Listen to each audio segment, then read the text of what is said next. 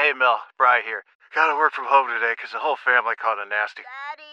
Hey, Mikey! If you're gonna puke, find the popcorn bowl! But my availability is 110%. Coincidentally, so is my fever. Kidding. Mel, I'm so cold but hot. But I'm gonna get you that budget just as soon as... Mikey! Popcorn bowl! Press 1 to use Instacart and get your family's sick day essentials delivered in as fast as 30 minutes. Press 2 to keep working. Do not press 2. Just use Instacart, Brian.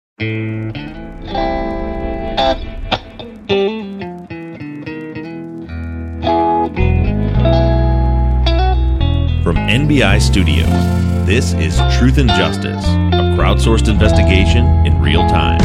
I'm Bob Roth.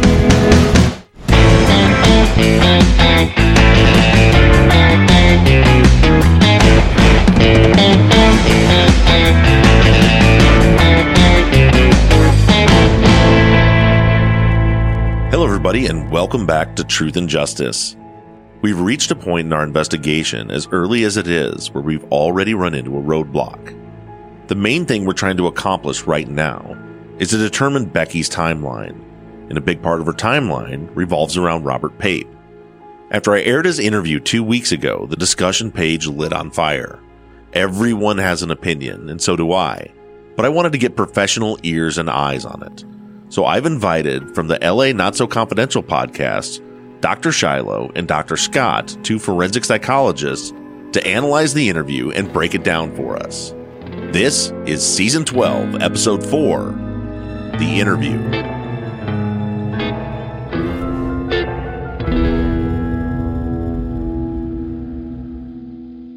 Texas Ranger James Holland is a legendary interrogator. They call him the serial killer whisperer. You can't hide those indications, and that's why yesterday I knew that he did it.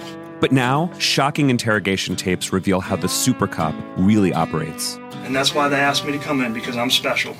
From Something Else, The Marshall Project, and Sony Music Entertainment, this is Smokescreen. Just say you're sorry. Listen and follow on Apple Podcasts, Spotify, Amazon Music, Stitcher, or wherever you get your podcasts.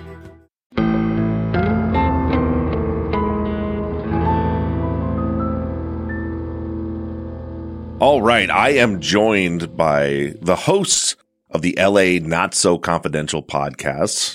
I've met both of you when you've been on True Crime Binge. Just wanted to check out your show. I've become fascinated with your show since then, and realized that you guys, when we talked last year, that you guys are a resource that I've been dying to tap into, and we finally have our chance with this case. So if you guys can first kind of just tell us a little bit about who you are and what you do, and why you are a resource to me. I guess we'll start with you, Shiloh.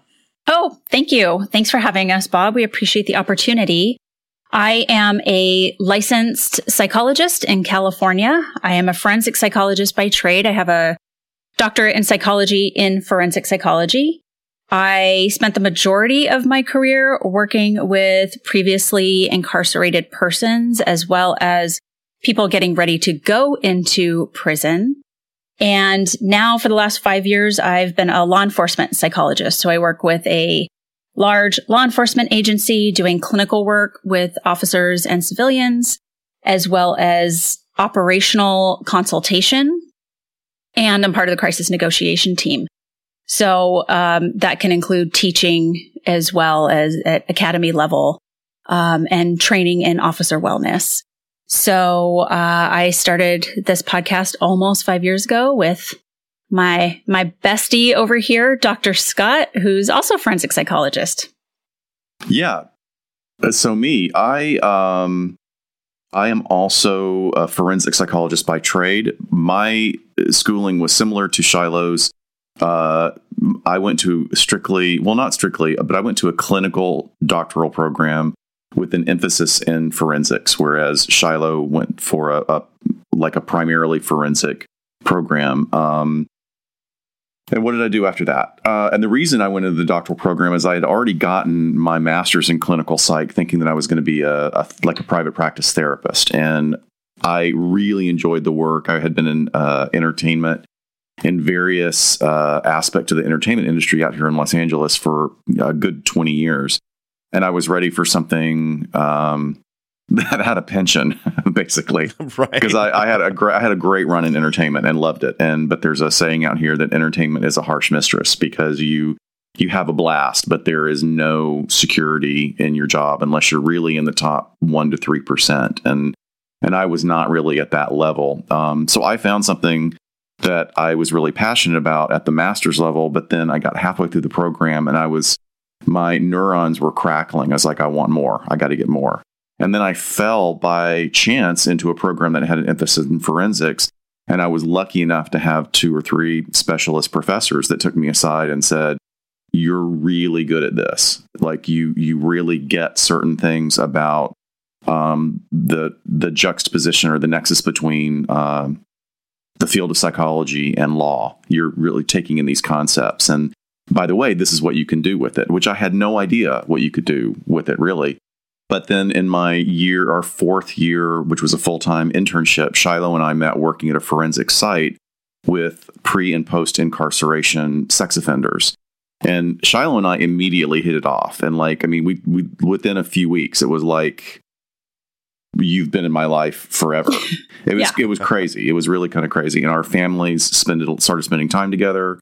And then we finished up. We graduated. Shiloh stayed with the company for a while. I went on to, like I said, my goal was getting some benefits. So I went into the California Department of Corrections for several years, working as a correctional psychologist, which was just an incredible experience. Like, it was just like worlds away from being a casting director in a producer's office. It was a really gritty kind of introduction to that world. And I did that for a few years, commuting to and from Central California to Southern California. And then I got an opportunity to work at LA County Jail in the Inmate Reception Center. And that was a really cool, and interestingly enough, like, you're going to a lower level of incarceration that was way more dangerous, like way, way, way more dangerous than working in prison. And learned a great deal in the years I was there. Briefly went to work at the Sheriff's Department as a law enforcement psych, and then ended up moving back into a position working as a partner with law enforcement, following up in the community with people that had either been hospitalized on 5150 holds or had engaged in things that were borderline crime but related to mental illness, with our goal of de-escalating high acuity situations in the community. So I was always with a detective, and I consult with a threat management unit that's part of this police force as well. So I just every day I wake up and I go, how did I end up here, and how lucky am I to work with like some of the smartest people that I've ever met. And also, Shiloh, this podcast is all her fault. We were walking down the street after lunch one day, or like getting coffee, and she's like, I've got an idea. Let's do a podcast. I was absolutely against it. Nope, we're not going to do it. We've got too much on our plate. We do things too much. We'll kill ourselves, blah, blah, blah. And within, I think, maybe walking 30 more feet, we already had the name for the podcast and an outline for the first episode. I'm pretty good at convincing Scott by now after knowing him all this time. Yup. It worked. So that's us. Well, thank you guys both for being here. And I'm going to tap way into your forensic psychology skill set, because, we're in an interesting spot in this investigation that we're just beginning. I mentioned you guys off the air that, at this phase in the investigation, I'm nowhere near even looking at suspects. We're still breaking down, where we're at now is still looking at victimology and timeline, and we haven't even done a thorough crime scene analysis yet. The problem that we run into is that they're in one of the 3 victims' timelines, comes this guy, Robert Pape, where, she's supposed to be at work on this Sunday night. She's going to work the graveyard shift that night. She calls her boss and says she forgets her shirt and she's got to go back home. We don't know. I know you guys don't know. I didn't let them. I'm killing them both because I haven't let them Google anything. They don't know anything about this case. Haven't been able to start the new season. Yeah. Just in the dark. Thanks. It's so frustrating. So frustrating. But I wanted a fresh take on it because I always worry that I try very hard to be objective, but I know a lot about the case already. Sure. But we don't know for sure if that call actually happened, or if it was, or we know the call happened. We don't know if she actually was halfway down the hill and went back, or if she was just buying herself some time. But then through interviews with friends, we find this guy Robert Pape, who's her ex-boyfriend, who her other friend says, well, she said that she was going to go hiking with Robert. And so then he calls Robert to make sure that Robert is not also a victim in this fire. And he's like, no, I ended up not going, which then leads us to this police interview. So the purpose of this really, I wanted a professional, some forensic psychologists to look at this and tell me, what do you think? Because you've had the benefit of not only hearing the audio, but seeing the video of this interview. If Robert appears to be telling the truth to you, do you see any red flags in there? Do you see anything that seems like indicators of veracity? Not because at this point, if we're trying to decide if Robert's a suspect or not, but because we're trying to determine, did Becky go hiking that night that she was killed? From there, I'll let you guys just kind of, I don't know how we want to break it down. If you want to just kind of go chronologically and bounce off each other. Have you guys seen, I know, Shiloh, you sent me kind of an analysis. I purposely didn't look at it. Okay. Because I like to be unprepared as much as possible when I come on a podcast. But I just want to hear it fresh. So have you guys shared notes with each other? Do you guys kind of know where you're at? No, not at all. Well, what I just did was I just opened the notes, the outline that Shiloh sent me, 3 days ago. And what's interesting is because I had only a couple of really strong thoughts. And I mean, it was really only a couple in watching this and a lot of confusion. And it looks like Shiloh and I, maybe we spent too much time together, but it seems like we're on the same page about a lot of this stuff so far. Yeah, I think first off, I just kind of want to talk about the tone of the interview and maybe how the investigator's going about it. As I didn't mention in the beginning, I'm also former law enforcement. I spent 7 years as a police officer before I went into psychology. I think it's a well-structured interview in the sense that if there is something hinky with Robert, this investigator does not let up on him, does not, I think he's always sort of anticipating that maybe this interview is going to turn to where he's going to have a gotcha moment with Robert, which is not necessarily a bad thing. He has the temperature up a little bit, I guess is the way, right? Especially after seeing the video, he's sitting very close to him within, touching distance, making it a little uncomfortable in that small interrogation room. I think I would have, in a perfect world, of course, 2020 hindsight, would have liked to see a little bit more of genuine rapport building and really getting Robert to buy in to the fact that, he's being very helpful to the police and, bridging that gap of just this being super adversarial from the beginning. Not that it's crazy adversarial. That's not what I'm saying. But it is very detached rather than trying to create a rapport. That was one of the impressions I got from the beginning. And he has a path he's on that you oh, I see what he's doing. Oh, I see what he's doing. But there were several times where I was thinking, you probably could get even more out of this person who won't stop talking. If you were a little bit warmer. So what's interesting is, in the follow-up that I just kind of gave a quick analysis of my own. It hasn't aired yet. It airs tomorrow. For the listeners, it'll be last week it aired. But it's interesting. That's the first thing you guys picked up on, because I mentioned in that it almost seemed to me that this interview was like the Reed technique in Fast Forward, where it was like we skipped rapport building. We just moved right into, and then, there's parts where he's like, how women are, there's some of that. It's like, he already went to the point where you want to back somebody into a corner and then give him a way out. But to me, it just seemed like he was going way too fast with that stuff. I felt that was really odd. Down. Yeah. I thought that was really odd.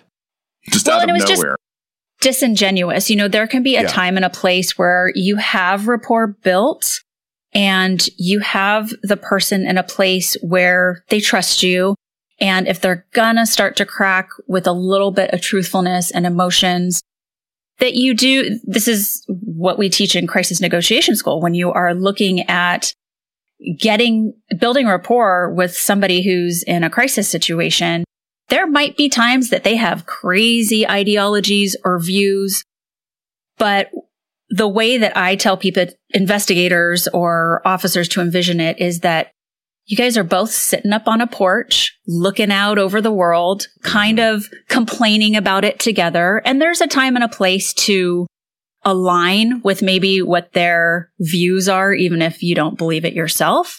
It can work magic sometimes to get them to crack open. It just wasn't done in a very sophisticated way in this case, in my opinion. Yeah, I kind of felt the same way. And in the officer's defense, I don't think he really knew if he was interviewing a suspect or a witness, but it was just, there were some odd things. Personally, just from my own interrogation technique, which I didn't do it as an arson investigator, I did it some. I hate, it's my pet peeve. I hate it when an investigator interrupts someone ever. I hate it. I was always a guy that not only would I give them the space to talk, but when they were done talking, I'd still sit there and count to 15 in my head before I said anything, because I wanted to see if the discomfort would cause them to continue talking. Yes. And in this one, you get a lot of even in the transcripts, you see Robert's mid-sentence and then there's something from the investigator back to Robert, back to the investigator, back to Robert. So that was a little frustrating, but let's kind of look at it while we're talking about kind of the tone of things. What did you guys think about Robert's, his countenance, the way his tone, the way he held himself, throughout the interview and projected himself or presented himself? What did you think about that? What's the I'm trying to think of the clinical term that we use when I'm doing an evaluation. It's Shiloh. I'm completely blanking. What's the word? Not insignificant, not non-significant. There's just nothing that's particularly notable about it for me. Right. Listening to him, I'm an evaluator. I'm not an interviewer of suspects. I've never been in that position to ask those kind of questions. But what I have come to understand from my exposure is that you sometimes want, like you were saying, you want to have those long pauses in order for people to fill in the space, because the more they fill in the space, they're going to reveal something that trips themselves up. And I don't really see that here. The guy is almost like that description of what some cops will say is like an innocent person almost tells you too much. Like they just keep talking and keep talking. Right. And because they don't know if it's necessarily integral to what the interrogator is asking about, it can take you in the wrong direction. And unless the kid is like a master psychopath, and that's always a possibility. It's not necessarily a likelihood. But I didn't see anything that was here that was particularly notable in the way he was presenting himself. And I should mention too, I don't remember if I told you guys in the information I gave you ahead of time in the briefing, but at this point, so this is the day the fire occurred the night before. It was a homicide, triple homicide. But at this point, all anyone knows or is supposed to know is that there was a fire. That's all that the police have told anyone, is that there was a fire. And they know they think there's 3 people dead from kind of the rumors going around.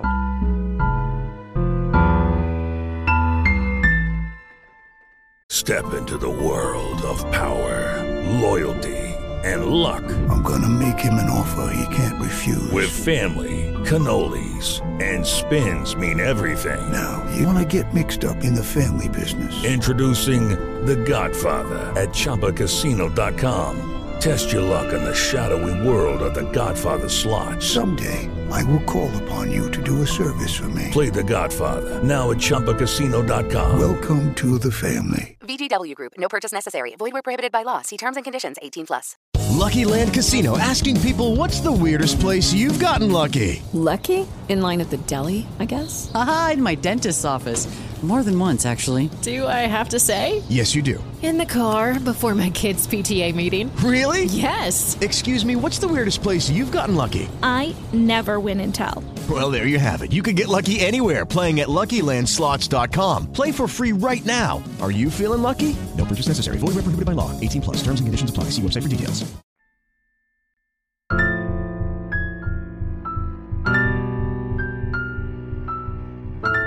Not that I'm a body language expert, and to be honest, some of that isn't evidence-based enough for me.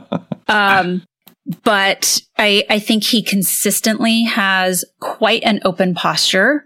I think there's only one area in which he sort of veers off from that. He makes eye contact consistently with the detective, which is really hard to do when you have a detective sitting like right there. Anybody, that's uncomfortable. Yet it didn't come off as forced. He does offer to be helpful, but I didn't feel like it was over the top too helpful. You know, he's pulling his cell phone out to get numbers, to get other people that the detective can contact. I think other things that seem quote unquote honest. He has a decent timeline. I mean, there's sort of multiple people that are there as alibis, and this is all self-report, of course. Some spots are vague, but, you know, unless, and I have no clue, so I don't know if there's any spoilers, and maybe you don't either, but unless Christian committed the crime with him, it seems pretty tight to me as far as storyline and things like that. The way his alibi is presented, it would seem like if the case, if you were the state and wanted to make a case against him with that interview, it would almost have to be with, you'd almost have to bring Christian with him. Right. Because he says he's with Christian all night. Yeah, you know, absolutely. So that's and just to be clear, like, we are literally just going off this interview because that's all that I have. The only reference point. Yeah. No, I did notice one point in the interview where he does change his body language, but it seemed to me, and again, I'm the same way. Like, you know, a lot of the training I have in this stuff comes from Jim Clemente, just kind of mentoring me over the years, and a big thing he's always pointing out to me is people who say, "Well, that means they're lying." It doesn't mean they're lying. There are certain indicators that maybe indicate that someone's uncomfortable. And then it's your job to figure out why they're uncomfortable. And maybe they're uncomfortable because they're lying. I did notice when they asked, it was the only time, but when they asked him, when he had last been up to the hill. Bingo. Yeah. He changes his posture. He looks down. It was like, if you fast forwarded through the interview, you could see he's like sitting tight, and boom, head goes down. Absolutely. Head goes down, arms fold. Right. Yeah, he folds his arms, he looks down at the floor, and for really one of the first times, like, stumbles over his words a bit. It was something of note. Right. Again, I think we need to look at what was being asked in this moment. When was the last time he was up at Becky's house? And like you were referencing earlier, this could be uncomfortability, but what does that mean? Was he up there when he wasn't supposed to be up there? Was he up there doing something else on the property that he wasn't supposed to be doing? Or does he know, oh shit, now they're going to think that I'm a suspect, if that wasn't even in his head before, right? I mean, I looked at that and I stopped it and I played a couple of times and I thought it was one of those things that I put in my notes is like, you know, everything is vague, nothing kind of leading in any direction. This was one of the things that got my attention, but I thought, you know, it doesn't, that question is out of alignment. It's not quite as linear as the lead up in the questions. And I do know behaviorally that that people, if you kind of come from a 90-degree angle with a new question, that it's not necessarily defensive. It is an indicator of a neurological shift of, oh, wait, let me take a minute. I have to think about this. When was the last time I was up there? I'm not saying it's what I thought. Yeah, I don't see it as an indicator of guilt necessarily. I see it as like it was a question out of left field that took him into using a different part of his brain. He's not being asked those particular kinds of questions. That was, as a matter of fact, that's what I'd said on our follow-up was, to me, when I went back through and kept rewatching it and listening to the questions, it seemed like that was the first question that he didn't know the answer to. Yeah. Right? So everything was... Exactly. everything was like, what'd you do last night? And where'd you guys go? And how did this happen? And why'd you break up? And da da da da da. And then think back, when was the last time you were up there? And it could be for me, it seemed like it could be that was the first time he had to like really stop and think. When was the last time I was there? And all the different things that are firing in your brain, like that you're trying to attach memories to. Like, was it Christmas time? And think about how meta that gets. Like, oh shit, now I've paused too long. Now does he think I'm guilty? Now is that suspect? And you're having that other parallel conversation in your head while you are trying to answer the question. That's exactly what Janet said. She said she was. Of course she did. Yeah, she's like, you should know that Dr. Shiloh and Janet are good friends also. But yeah, she's like, I could totally see myself in that position. Like, oh my God, what are they? And just spiraling. But he didn't really spiral. He just kind of changed it and he thought through it. I did notice in you guys are at a bit of a disadvantage because I gave you the audio and the video. I didn't give you the transcript. Which I have, and I was rereading the transcript today, going through it, and you do notice a little more when you read it, as far as like you mentioned, Dr. Scott, that he never like stumbled through his words. But it's funny. It's super consistent in here when you're reading, when they actually type in, and when you're listening, you don't really catch it because it just kind of happens. But it seems every time they talk about his relationship, like why the relationship broke up, who was was there another guy, or why are you talking? Does your girlfriend like you talking to her? It was always during those times where he kind of would get mumble mouth, where interesting. He would struggle a little bit through it. If almost like we took the transcript and ran it through a computer to a thematic analyze this for me, analyze it, it would probably pick up on the type of question asked and when does he stumble over his words. Yeah. So that's interesting. Yeah, so but it almost seemed to me the way, and if we have time later, I've got some examples marked. I can show you, but it was almost like he was a little embarrassed about parts. I didn't take it as like indicators of like deception, but it was like he was uncomfortable talking about. For a great example is why they broke up. Now I don't know the truth about why they broke up. What I know is her friends told the police her like best friend told the police that Becky was a big pot smoker, smoked a lot, smoked every day. And Robert doesn't, and Robert didn't like it, and that Robert broke up with her because he didn't like that she was smoking pot. I think that's very interesting. Right. So then when the officer asked, why'd you break up? He says that it's because of, there was some other guy, but then it's almost nonsense. What he's not specific. I don't know. It was that, and he's dead stumbling over it. And it almost made me wonder if it's because he's talking to a cop and he doesn't want to tell the cop that she smokes pot. Right. I get the idea that he does not want to badmouth her. And this is another bullet point that I had under indicators that it seems like he's being honest, because twice the detective asks him about if she struggled with depression, sort of almost indicating like, hey, could this have been suicidal ideation or could this be a suicide? And he doesn't bite on either of those. Yeah. Right. Like, how easy would it have been to sort of like victim blame or tear her down or make her the bad guy by biting onto what that detective's giving him, and he doesn't do it. Yeah, I noticed that he never takes that out. Even so, I definitely at my first listen thought, when he says, well, I was talking to her and she says there's another guy going to be there, some Marine from 29 Palms or whatever. And my first thought was like, oh, he's trying to put somebody else there in his place. Totally. Which certainly could be the case. Well, it's vague. It sounds like the part he's trying to make up as to why they broke up, it just feels vague. It feels pretty empty. Right. So, coming back to he didn't really want to pinpoint that she was this huge pot smoker. That totally fits with what I thought as well. Right. That Does that mean it's fishy that he's kind of vague in that area, or does he just not want to paint her in a bad light? Well, I just remember where I was going with that was when he was pointing out people that were, there's this other guy. There's always another guy. She's always trying to make me jealous. Right. Could be a Marine from 29 Palms. Could be this. But then he goes into, but then Javier said that it could be her stepbrother was supposed to be there. Mm-hmm.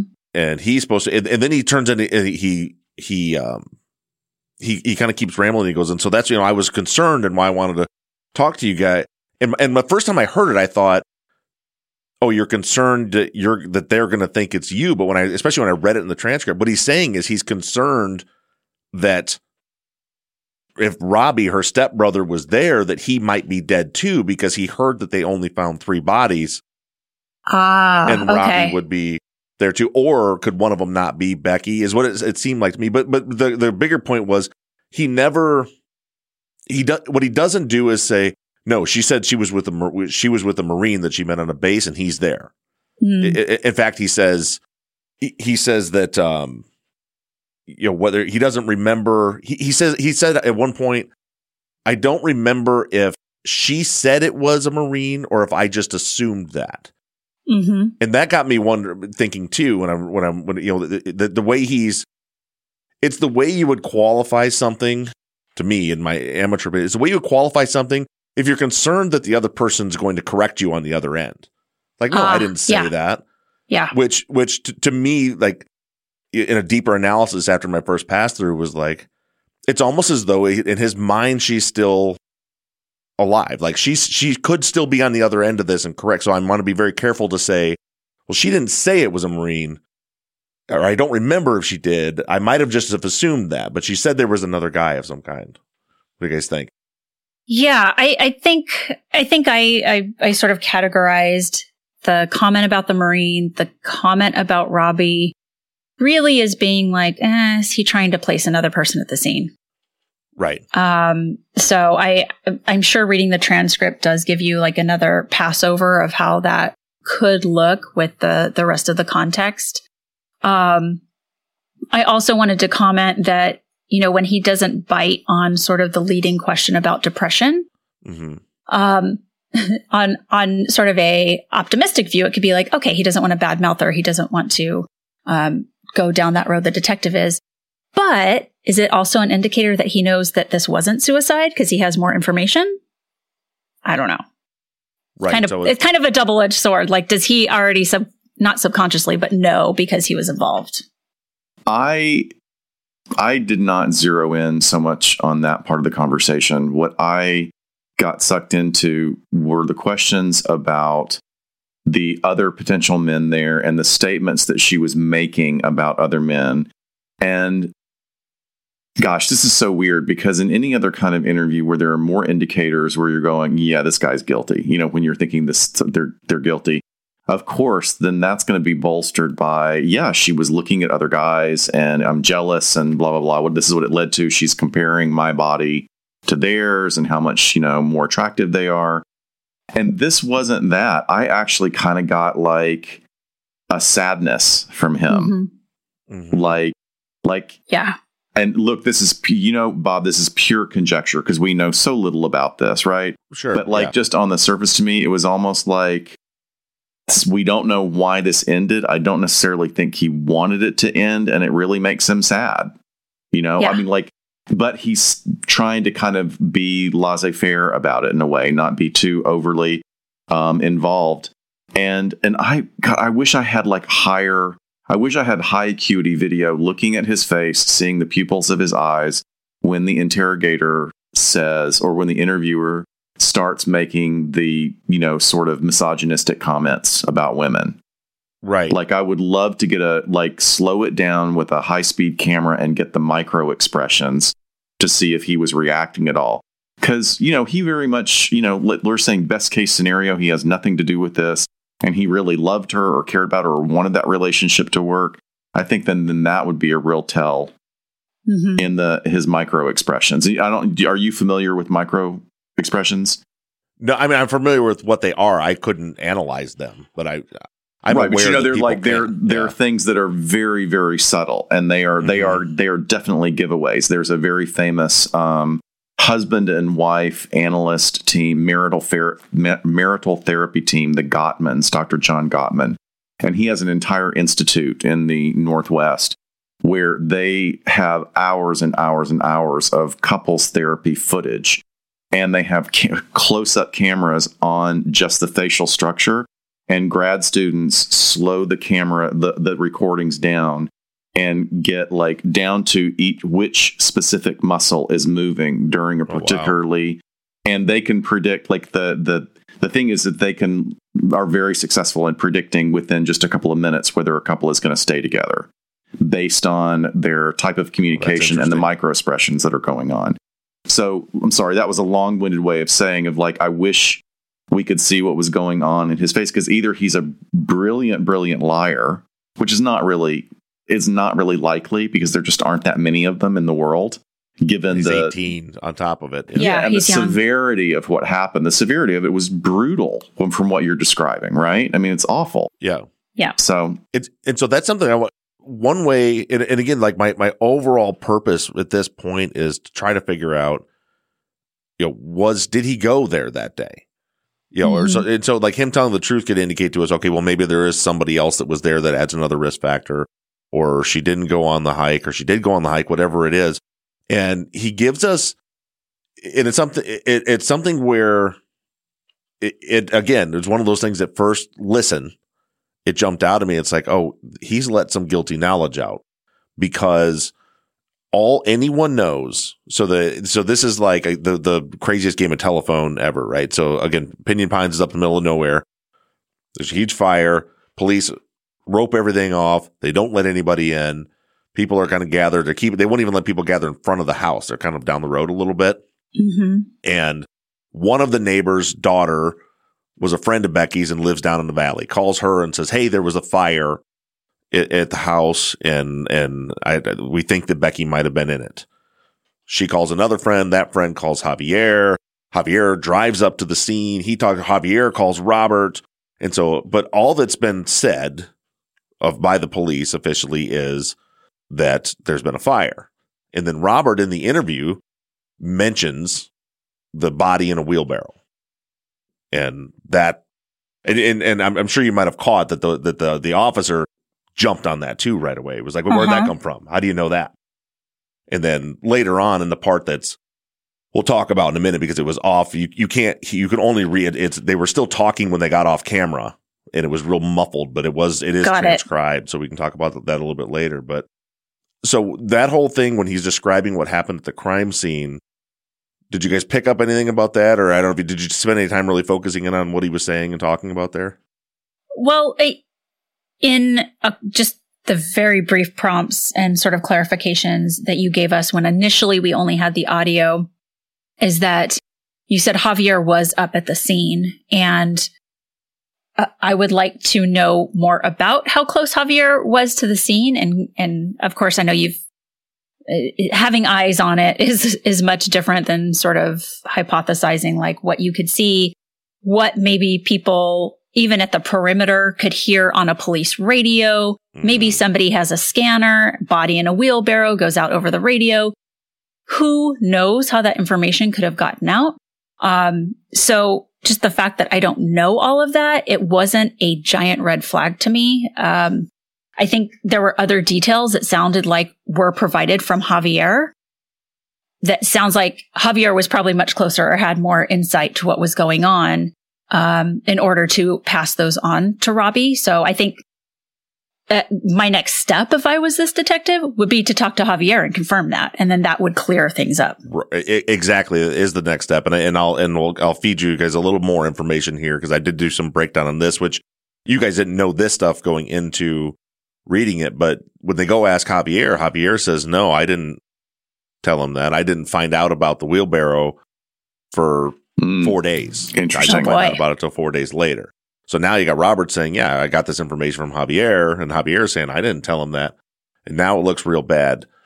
But I came to the conclusion, well, let me tell you, I'm not going to tell you the conclusion I came to. I'll tell you, I'll kind of re-go through what he says.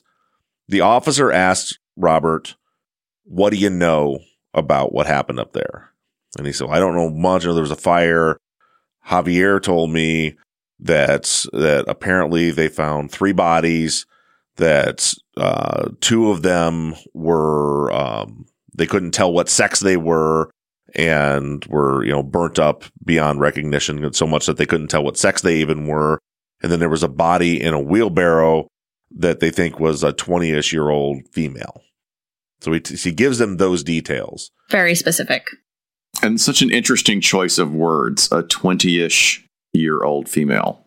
Well, it sounds like information that's very kind of cold and clinical, like a detective or a cop would use. Yeah. Right. And so so my, since I'm springing it on you guys now, my thought about it was, because my first thought was, I mean, I had a moment when I was like listening to it. I'm like, oh shit, like he shouldn't know that. And Javier says he didn't tell him. So now it's a he said, she said. You Sure. can't prove anything for that. But then I broke down what he said.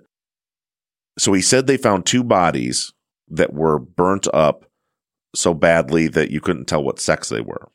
And then the body in the wheelbarrow. The body in the wheelbarrow is what got everybody's attention. Mm-hmm. Mm-hmm. But I moved back and focused in on the 2 bodies. The information he provided is what the police officers found in the aftermath. It's not information. So like the killer wouldn't, if the information came from, because let's say Robert was the one that was there and killed them. If that was the case, he wouldn't know if they found the bodies, where they found the bodies, what that they were not able to tell what sex they were. Yeah. That they were not, he wouldn't know any of that stuff. Yeah. And he didn't say Becky was in a wheelbarrow. He says so now, at first it's like, oh, he's just trying to like, dumb that down a little bit. But when you couple it with, so it's not only is he not sharing something that the killer should know, but to me, it's almost driving home the fact that did come from after the fact, because it's information only anyone could know. And the police didn't find the bodies until the middle, like 3 a.m, and they didn't remove them until daylight the next day, like the next morning, where they actually like excavate. I'm sure in your work, you've come across, fires like that where they had to, you find a body of course I have, you find a body in a fire and it's like, everything stops and it's sifting and taking little bits and pieces away from as you're bringing them out. Can you remind us timeline-wise when this interview with Robert is taking place in regard to the crime that actually happened, the fire?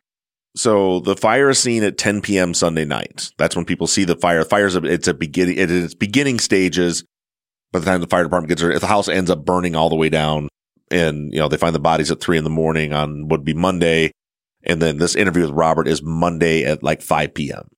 So okay. it's the basically the morning everybody woke up and they found out something happened. It's that day at 5 o'clock. Got it. Yeah. Cool. All right. Where do you want to go from there? Sorry. Great. Thanks for the timeline. Well, no more answers for you. I'll tell you what I immediately started thinking there. That's why I blanked out for a second. Is I now want to know, and I have not been law enforcement. I mean, I do not have a law enforcement background. But now I want to know, if I was a supervisor of that investigation team, I would want to know who the hell said what, when to who. Because that language, I mean, that is definitely releasing information. That's like snapping a crime scene photo on your phone and sharing it. Right. Yeah, like, so it seems pretty obvious to me. And how would it get to him? How would it get to Pape? Right? Right. Well, and so there's a little more, as I'm just spoon feeding you guys a little more information. As it turns out, Javier's dad is the DA's investigator for the homicide unit. Oh, okay. All right. Now they say that he didn't tell him anything he doesn't know. That's bullshit. And I don't know that he did, but excuse me. I don't know about that. You could also do this. Like there is, Shiloh, do you remember what that program is called? There are technical software programs that you put verbiage blocks into, and it will analyze it thematically. It's like used in, like if we're doing qualitative evaluation of research and stuff, or You look for themes. You look for words that repeat over, and you also get an idea of what, if it's one person's 6-page narrative or story, you get an idea of what their education level is based on the vocabulary that's being used and the grammatical structure. So that's something that now is jumping out, is here's this guy who his grammar is pretty good. His vocabulary is moderate. It's not great. But then for him to use that specific language, the sex is not revealed, as opposed to the bodies were burned so badly they couldn't tell if it was a man or a woman. Right. That's a very clinical description. Just so we're clear, I'm going to read the exact words from the transcript. He says, Javier called and said, "Hey, did you hear what happened?" I said, "No." He said, "There's a fire at Becky's house and they found 3 people. And then he called me twice, and just gave me a little bit of information. Then he called me back, and he was calling me back because he found out more. But from as far as I know, there's 3 people. 2 of them were, the sex was unrecognizable. One who was found in a wheelbarrow, was, a female about 20 years old." Yeah. Yeah. That's from Javier's dad. Clearly. I mean, I was thinking, okay, I'm trying to think outside the box here. He's sitting in a police station waiting to be interviewed. Maybe he overhears something. Maybe on his way to the interview room, he hears something from detectives talking, But he's clearly linking this to Javier, calling him back and providing him with more information like, I overheard my dad saying this, or dad told me this because he knows I know this person. It's very clear. Yeah, that's what it seems. It's possible there's a leak that came from somewhere else, but one way or another, my thing is, and I won't speak for you guys, but for me, I didn't see especially when I really looked deep into this interview, I didn't see anything that gave me any reason to believe that what Robert was saying wasn't true. Right. So, and some of it's verifiable. So like he says, my mom wanted me to go to mass, and so I called Sacred Heart, but the mass was at 5:30. It was too late.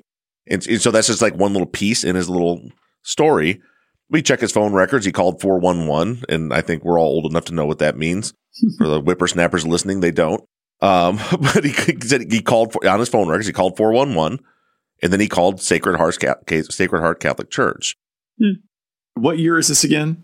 2006. Yeah, so 2006, because I remember he's using a flip phone, isn't he? Right. So he opens up his flip phone, and then even Shiloh noted this, that he makes this, what's the word he uses? It's hard to get a hold of mom. Yeah. Which today people would say, well, that's a red flag right there. But if it's this long ago, you're thinking he has a phone for his age as a young man. His parents at that time might not have had a cell phone. I can't get my mom to answer her phone ever. Now. I was going to say if I could add a little something to it, I know his mom, and she's hard to get a hold of. There you go. All right. All these years later, still stands. Kathleen, I love you. She's listening to this right now, I'm sure. And there have definitely been times where I've sent her a text and asked her a question, and she texts me back 6 days later and saying, "Oh, sorry, I forgot." There you go. So it didn't surprise me at all when he said mom's hard to get a hold of. But I would think that would be, in today's world, that would be notable for a evaluator. Like, what do you mean you can't get in touch with your mom? Because people are attached to their phones constantly now, but at least by text, if not vocal. Great point. But then he gives him the phone number. It's not like he says, you don't want to call her. He just kind of warns him,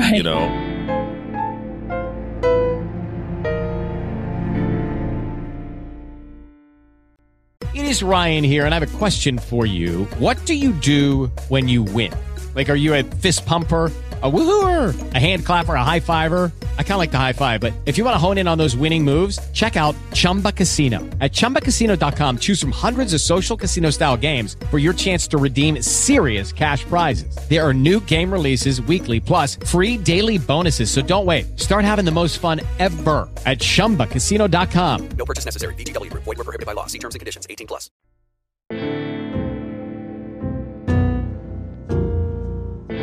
Another language choice that I thought was, and I didn't catch till the last time I went through the transcript today. After the conversation with the wheelbarrow and everything, he said, "Where'd that information come from?" Well, Javier told me. And what I was saying before is that the way his everything about his body language, his voice, the way he's talking, everything sounds the same to me when he says Javier told me as when he said I called Sacred Heart Church. Right. You know, that's where I got that information.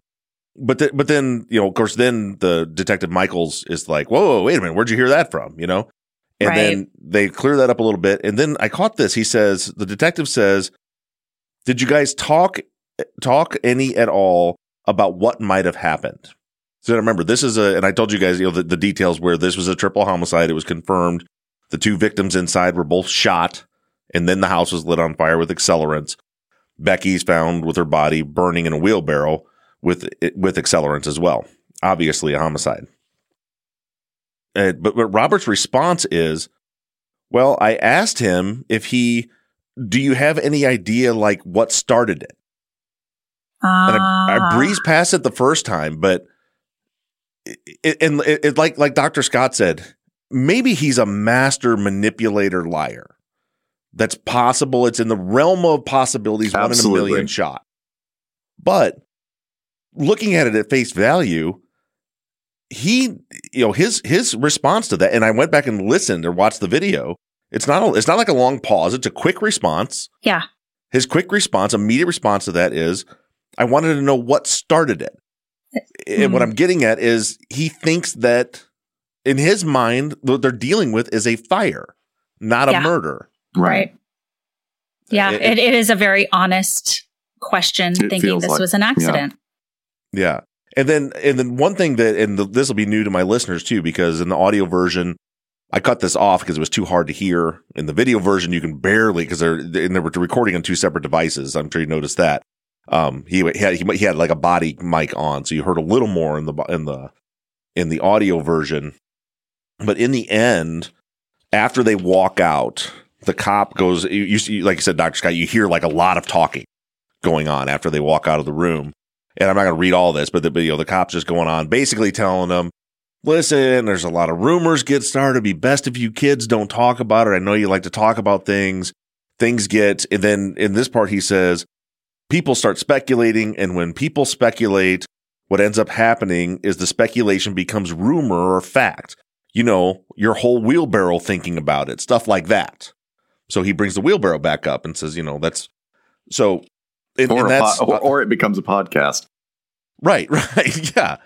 And I'm going to show you. You see how long that paragraph is? It's a big, long paragraph. The part highlighted is the part I just read to you. Oh, wow. That's a lot. Yeah. So it's in the middle. And the point being, it's in the middle of this diatribe about don't talk about it. He pops in the middle of it, like the wheelbarrow thing. Then he continues talking for a while. When he finishes talking, Robert says, and it transcribes some of it's unintelligible, but in the transcript it says, and that's unintelligible was unintelligible in the wheelbarrow. And what it sounds to me is he's asking, like, so was that part about the wheelbarrow not true? Oh, okay. And you get that in context too, because Michael's response is, you know what? I haven't been to the scene. That's the first I've heard of it, you saying it. I mean, that would seem kind of bizarre to me. So the part that people haven't heard by listening or watching was that after he says there was a body in the wheelbarrow, then the cop is saying, you know, hey, don't spread rumors. Let's not do this. By the way, you know, little things like that wheelbarrow thing you said turns into crazy stories, blah, blah, blah, blah, blah, blah, blah, blah, blah. And all Robert is waiting till the end of it, until he gets his chance to talk and says, wait, so is the wheelbarrow thing not true? Okay. So you don't think he's asking, was that Becky in the wheelbarrow? I don't think so, because the response, he didn't say, I wasn't at the scene, so I don't know who was in the wheelbarrow. Right. He said, I wasn't at the scene, but that would seem kind of bizarre to me to have a body. Like, to me, I read it as, it would seem kind of bizarre to me to have a body in a wheelbarrow. Yeah, like, and if he thinks that this fire started from the house, like, how does it then jump to a wheelbarrow if he thinks it's an accident? Or I don't know.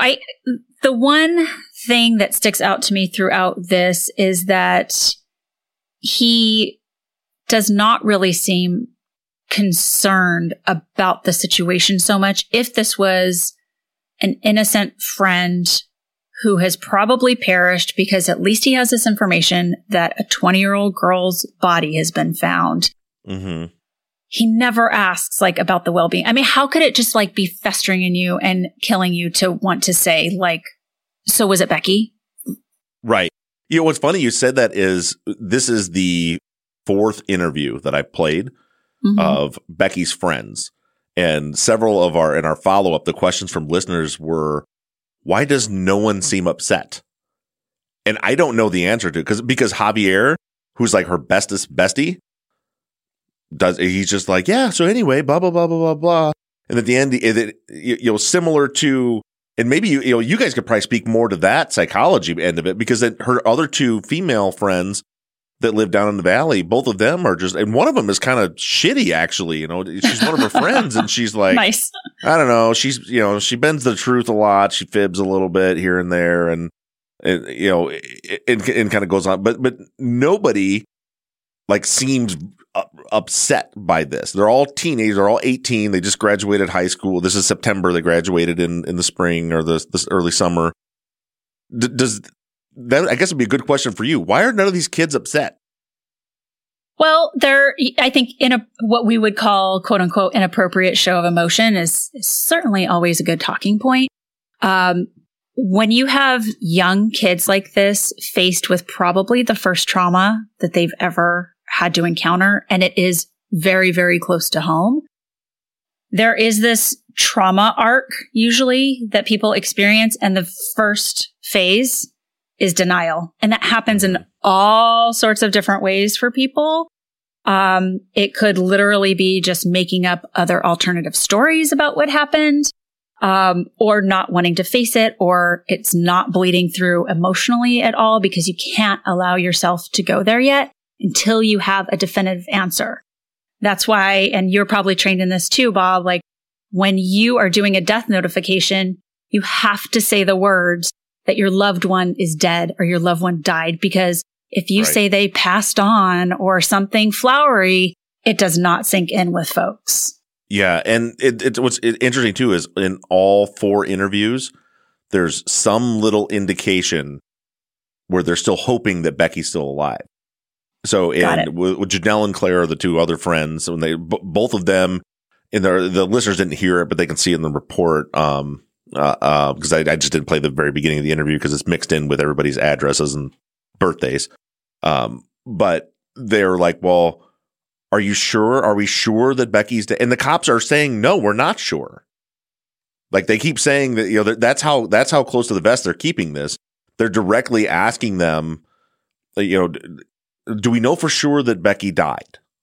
And they're like, I don't know yet. I haven't been up there. I really don't know. They both directly asked that. Javier's interview, at the end of the interview, he's talking about which car she drives, and he's like, "Can you at least tell me, like, was the green Scion there? Can you tell me that at least? Can you tell?" And Roberts, you didn't hear it through the whole interview because we don't know what happened before they hit record, either. But in that little post interview when they're walking away, you get that. Wait, the wheelbarrow might not have been true. Yeah. Or whatever he's saying there, but he's clearly got his hackles up when the officer said something about the wheelbarrow is a rumor. Right. Like, don't spread that any further. Yeah. So it kind of seems like to me what you're saying, that they all seem to have still this glimmer of hope that Becky didn't actually die in the fire. That would be some pretty quick manipulative thinking to come up with a response that's that indicative of a lack of knowledge, or like that line for him to say, so it's not true. That just seems like that'd have to be, you'd have to have like a Hannibal Lecter level of. Yeah. Wouldn't you just leave that alone and just like let it glaze over and not go back to that? Yeah. Yeah. You'd want to okay, well, let's move on. Okay. I won't say anything, Yeah. And that was like, for me, the whole interview was like that. Everything was, to me, it seemed like everything was too quick one thing I want to circle back to before we wrap things up too is don't let me forget the confusing days. Yeah. But everything just came quick and easy until he wanted to remember 9 months ago when the last time he was up there, and that's when things slowed down. Sure. But everything was just really quick. It was like, yeah, I called her here. Now at the beginning he mixes his days up, and I have opinions about that, but I'm curious what you got. What did you guys think? So this guy's sitting. So I guess we're looking at the mindset of, is this a person that went up there, went on a hike with her and killed her, and now he's sitting in here with the police? Or is this a mindset of someone who was supposed to go hiking with her and canceled and then found out later she ended up killed that night? Did either of you have any strong opinions about him kind of mixing the days up? I thought it was very clear that he knew he was talking about Saturday the entire time, although he said Sunday initially. It was very unintentional to me. Well, see, he didn't say Sunday initially. He said yesterday. Initially. Correct. Yeah. Although he was sort of referencing that, to me, like you said, it was a very quick cleanup, like in a almost a super simplistic way that felt very unintentional to me. Right. I felt the same way. It was an unintentional mix up. Did you think anything about it, Dr. Scott? I agree. It was not particularly notable to me. I mean, I don't know what day it is half the time, Right. So what was notable to me was, if you're in the mindset of, I know that I went up there and killed her and I was with her yesterday, and now the police want to talk to me. I would be expecting someone to, defense attorneys always say that innocent clients are the worst because, especially with alibis, because they're not paying attention. I would have expected him to have in his mind, if that was the case, okay, I need to explain where I was at when I saw her, because I need to make sure they know I was somewhere else and not here. But for him, it seemed like he was so unconcerned, and that, like you said, I agree with you, Dr. Shiloh, that it was unintentional. But the fact that it was unintentional to me makes me feel like he was unconcerned about it, about which day it was. He was like, oh yeah, yesterday we did da da da da. Oh shit, that's the wrong day. Hang on, let me back up, and it was the right day. I just have a hard time imagining someone who was involved in the crime not sitting down with the police and then telling them not only telling them what you did on the wrong day, but telling them that you were with her at about the time of the murder, and then realizing, oh wait, shit, that was Saturday. No, it wasn't. Yesterday was the day we were going to go hiking. It felt so unintentional that I felt so bad for him in this moment, because I thought, oh my God, he must be losing it, that now he looks bad. And he's probably Janet not. Said the same thing about that. Well, it's also, this is also the danger of any kind of acute observation of any kind of situation, is the more you observe it, the more you warp it. Right. Because sometimes it just is as simple as it is. It was just a flub, and that's what happened. Possibly, most likely, I would think. But the more we kind of like parse it and like, well, I just overall get this feeling of sort of unawareness of what's going on. Like, even to the point of, if he felt like he was under scrutiny for guilt in this, that there would be so many other tells. Right. So yeah, it's interesting, fascinating stuff. Yeah, the whole case, and there's a lot more to it, and I will officially let you guys start listening to the season now. Awesome. Thank you, sir. I mean, I think if I were this investigator, I'd be pissed, because I would come out of this interview not knowing what I had here. I would really be stumped, just like, damn it, I wish I could say which way it went. There's definitely not enough here for me to say that he's lying.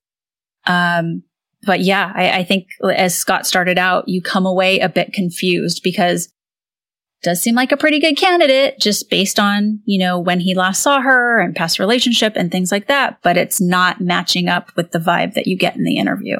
Right. And there's a lot more to the victimology too. So you have just adding on now that you guys have gone through the interview. So Becky, I always take things back to arson investigating for me. And one big thing we always say is, in the interview, what I'm always looking for is what changed. Something, a car catches on fire and you're trying to figure out what's wrong with it. You start interviewing them. Walk me through your day. What'd you do? I did this. I did this. I did this. I did this. I got an oil change. I came here and my car caught on fire. I was like, the oil change. That's probably, that's what changed, or, some change in routine. So in any case, Becky had a boyfriend that she had broken up with 2 days before this, which I think probably had to do with the contact with Robert, because they hadn't talked for a while. Then they kind of started talking again. I also know, as part of the victimology that I haven't shared with the listeners yet either, that there's more interviews with her friends throughout the investigation that seems that really seem to indicate that she was kind of obsessed with Robert. It definitely was not the other way around. Like, she was, I think in one interview, Javier says that she had like a shrine to him in her bedroom. And knowing that for me, so and that's why I said I didn't want to share it too much, because I know that. So when I'm reading him saying, oh, she calls me and tries to make me jealous and does this, and I don't want to go up there because it fits. That really illuminates that. Really. Yeah. So to me, that all seemed like, well, that's from what her own friends are saying. Mm-hmm. That seems to make sense, where he's like, no, because I know that I try to be friendly and talk to her, but when I do, then I get sucked into something and it turns into drama. And that's why I. And yet here he is, and he's all, but like you pointed out earlier, here he is making an effort not to vilify her. Yeah. Right. But now you're also giving me more. Now I'm really pulled in. Because you're getting some personality disorder vibes, aren't you, Scott? Well, like behaviors, flavors. We don't want to diagnose, minors with personality disorders. But it is very telling that she's engaging in that kind of behavior, and that there's a lot of ambivalence in the way her quote unquote friends are describing her. Like, I don't want to really talk bad about her, but there's a level of sort of indicated discomfort in the way they perceived her. Now I can't wait. I want to devour all of this, because I think it was something else. And like we were saying before it was recorded, this area is sketchy. There's a lot of stuff that goes on in those unincorporated areas of that county. Yeah. And both of you guys have mentioned you're both familiar with the area. Oh, yeah. So so there's a million possibilities. We've got a ton of investigating left to do, but this was, it was a big first. It's like you just hit those roadblocks. Like, oh, it was easy. Let's break down her known timeline and we'll figure it's like she's doing this, and then he says, oh, she's supposed to go on a hike. You go to him, and he says, I canceled the hike and didn't go.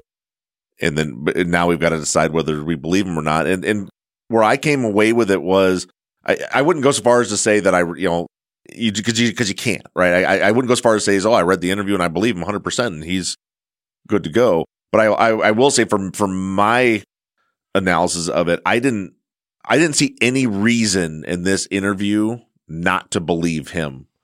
Right. When he said, I would agree. Yeah, there's just not enough. Is there any history of violence on his part? No. Okay. No, not before or after. Okay. The only thing that, I made a little asterisk note of was, if this was him, probably we would see some indicators of violence before or after. But him getting suspended at work on Sunday could have been a trigger to some acting out behavior. We often try and look for that in hindsight when we do this sort of stuff. Just a note, just something that I wanted to make mention of. Did you catch in the interview what he got suspended for? I can't remember what it was now. So they were so he and Christian had put in they only had 2 more days left to work at the water park because they were starting school and stuff again. They were going back to school, right? And at the end of the day, they shut the water off to the water slides, and they went down the slides with no water on them and got in trouble. Nice. That was how they got. And Got it was something Which like gives they were like, right. It's this innocuous sort of like prank thing. Yeah. As opposed to something that's, indicative of antisocial actions or behaviors. Sure. Right. And I'm sure he could go like, okay, yeah, we fucked up. We probably deserve that, rather than holding a grievance, which is what we see when there is something that's a trigger to violent behavior. And my understanding of it was something like they didn't get fired. They're just like, you're suspended for a few days or whatever. But for 2 days. They only had 2 days left to work anyway. So essentially they were done with. But well, that's good. Well, I appreciate your guys' time very, very much. And I don't think we're ready to put Robert Pape in handcuffs yet. And for me, I'm working on at least a basis right now of a timeline for Becky that the hike probably did get canceled, I think. I mean, I don't know what you guys, and of course we'll circle back to and dig more and more into it, but it sure didn't seem to me that Robert was, coming up with some big calculated lie to hide the fact that he went hiking with her. It just doesn't seem to fit with the rest of the way he's described what we know of his life or his operating. Right. All right. Well, I will let you guys go. Guys, make sure that you check out not only there's 2 True Crime Binge episodes, one with each. We had you on separately, right? Yes. One with each of you. That were great. We did a great case discussion. They had a lot of fun with that. But definitely check out LA Not So Confidential. They do some amazing analysis of all kinds of cases every week. And it's fascinating. It's one of my, when I'm not listening to every other true crime podcast for True Crime Binge, it's one that's actually on my list that I listen to regularly. So. And you're more than welcome to listen to it on 1.5 to 2 times the speed, because our podcasts are long. And next time you come out, if you go to Pinyon Pines, let us know at least so we can see you. But I'd also like to offer you private protection service, so you're okay up there. Yeah. Done. Next time, I wish I made a trip up there in January. And I had Jim Clementi was going to go actually walk the crime scene with me because he's working on a profile of the scene for me. And I had all these interviews lined up. It would have been a great time to hook up with all of you guys. And I went, and that was when that Omicron, everyone had COVID. Everyone I was supposed to interview had COVID. Jim got COVID. Everybody got, so I flew there and sat in my hotel for 5 days and flew home. Oh man, you should have called us. You should have let us know. Yeah. Yeah. Next time, for sure. Next time. Okay. Sounds good. Thanks, Bob. We appreciate it. I will let you guys go. And again, thank you so much for your time. I appreciate it. Thank you. Bye.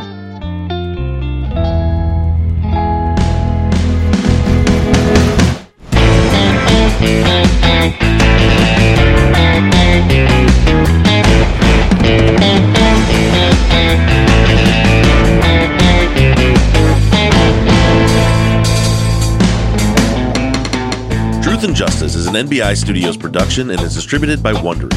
Edited by Mike Bussing and sound engineered by Shane Yoder.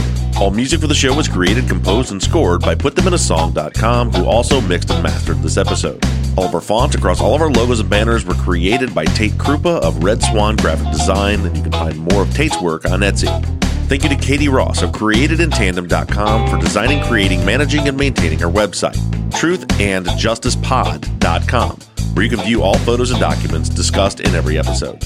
And a big thank you to our transcription team: Pamela Westby, Kathy McElhaney, Kaywood Yomnick, Ginger Viola, Erica Cantor, Danielle Rohr, Jennifer Ford, Courtney Wimberly, and Melissa Cardenas. And as always, thank you to all of you for all of your engagement and support. If you like the show and you'd like to support us, you can do so in several ways. To financially support the show, the best thing you can do is just go to patreon.com/truthandjustice. And you'll not only be supporting the show, but you'll get something in return. On Patreon, you can pledge as little as $3 a month, and we have reward levels. For just $5 a month, you get access to ad-free versions of all of our episodes and behind-the-scenes bonus video content every week. Then other reward levels include t-shirts, hats, and even the opportunity to co-host one of our Friday follow-up episodes.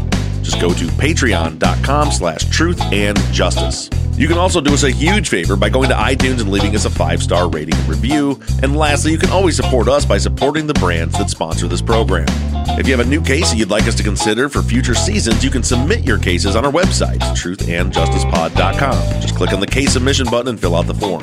And the most important thing that you can do is to engage in our investigations. You can keep in touch with us through our email at theories@truthandjusticepod.com. You can like our Facebook page or join in on the conversation on the Truth and Justice Podcast fans page on Facebook.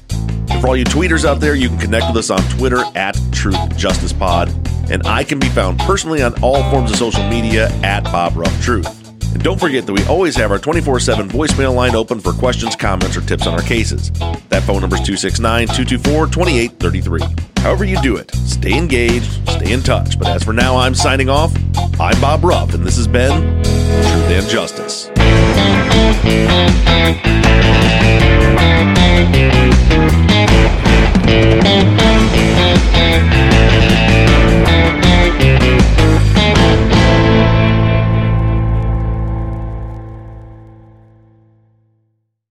Say goodbye to the dish and hello to Sky Stream, the new way to get Sky over Wi-Fi. So you can get unmissable Sky shows like The Last of Us and Succession, as well as Netflix and Discovery Plus, and loads more, all in one subscription for £26 a month. Oh, and next day delivery with no upfront fee. Sky Stream. TV simplified. Head to sky.com. Requires Sky Stream and broadband minimum speed 10 megabits per second, 18-month minimum term. Cut-off times apply for next day delivery. Excludes bank holiday. 18 plus. Terms apply. It is Ryan here, and I have a question for you. What do you do when you win? Like, are you a fist pumper, a woohooer, a hand clapper, a high fiver? I kind of like the high five, but if you want to hone in on those winning moves, check out Chumba Casino. At ChumbaCasino.com, choose from hundreds of social casino-style games for your chance to redeem serious cash prizes. There are new game releases weekly, plus free daily bonuses. So don't wait. Start having the most fun ever at ChumbaCasino.com. No purchase necessary. VGW Group. Void where prohibited by law. See terms and conditions. 18 plus.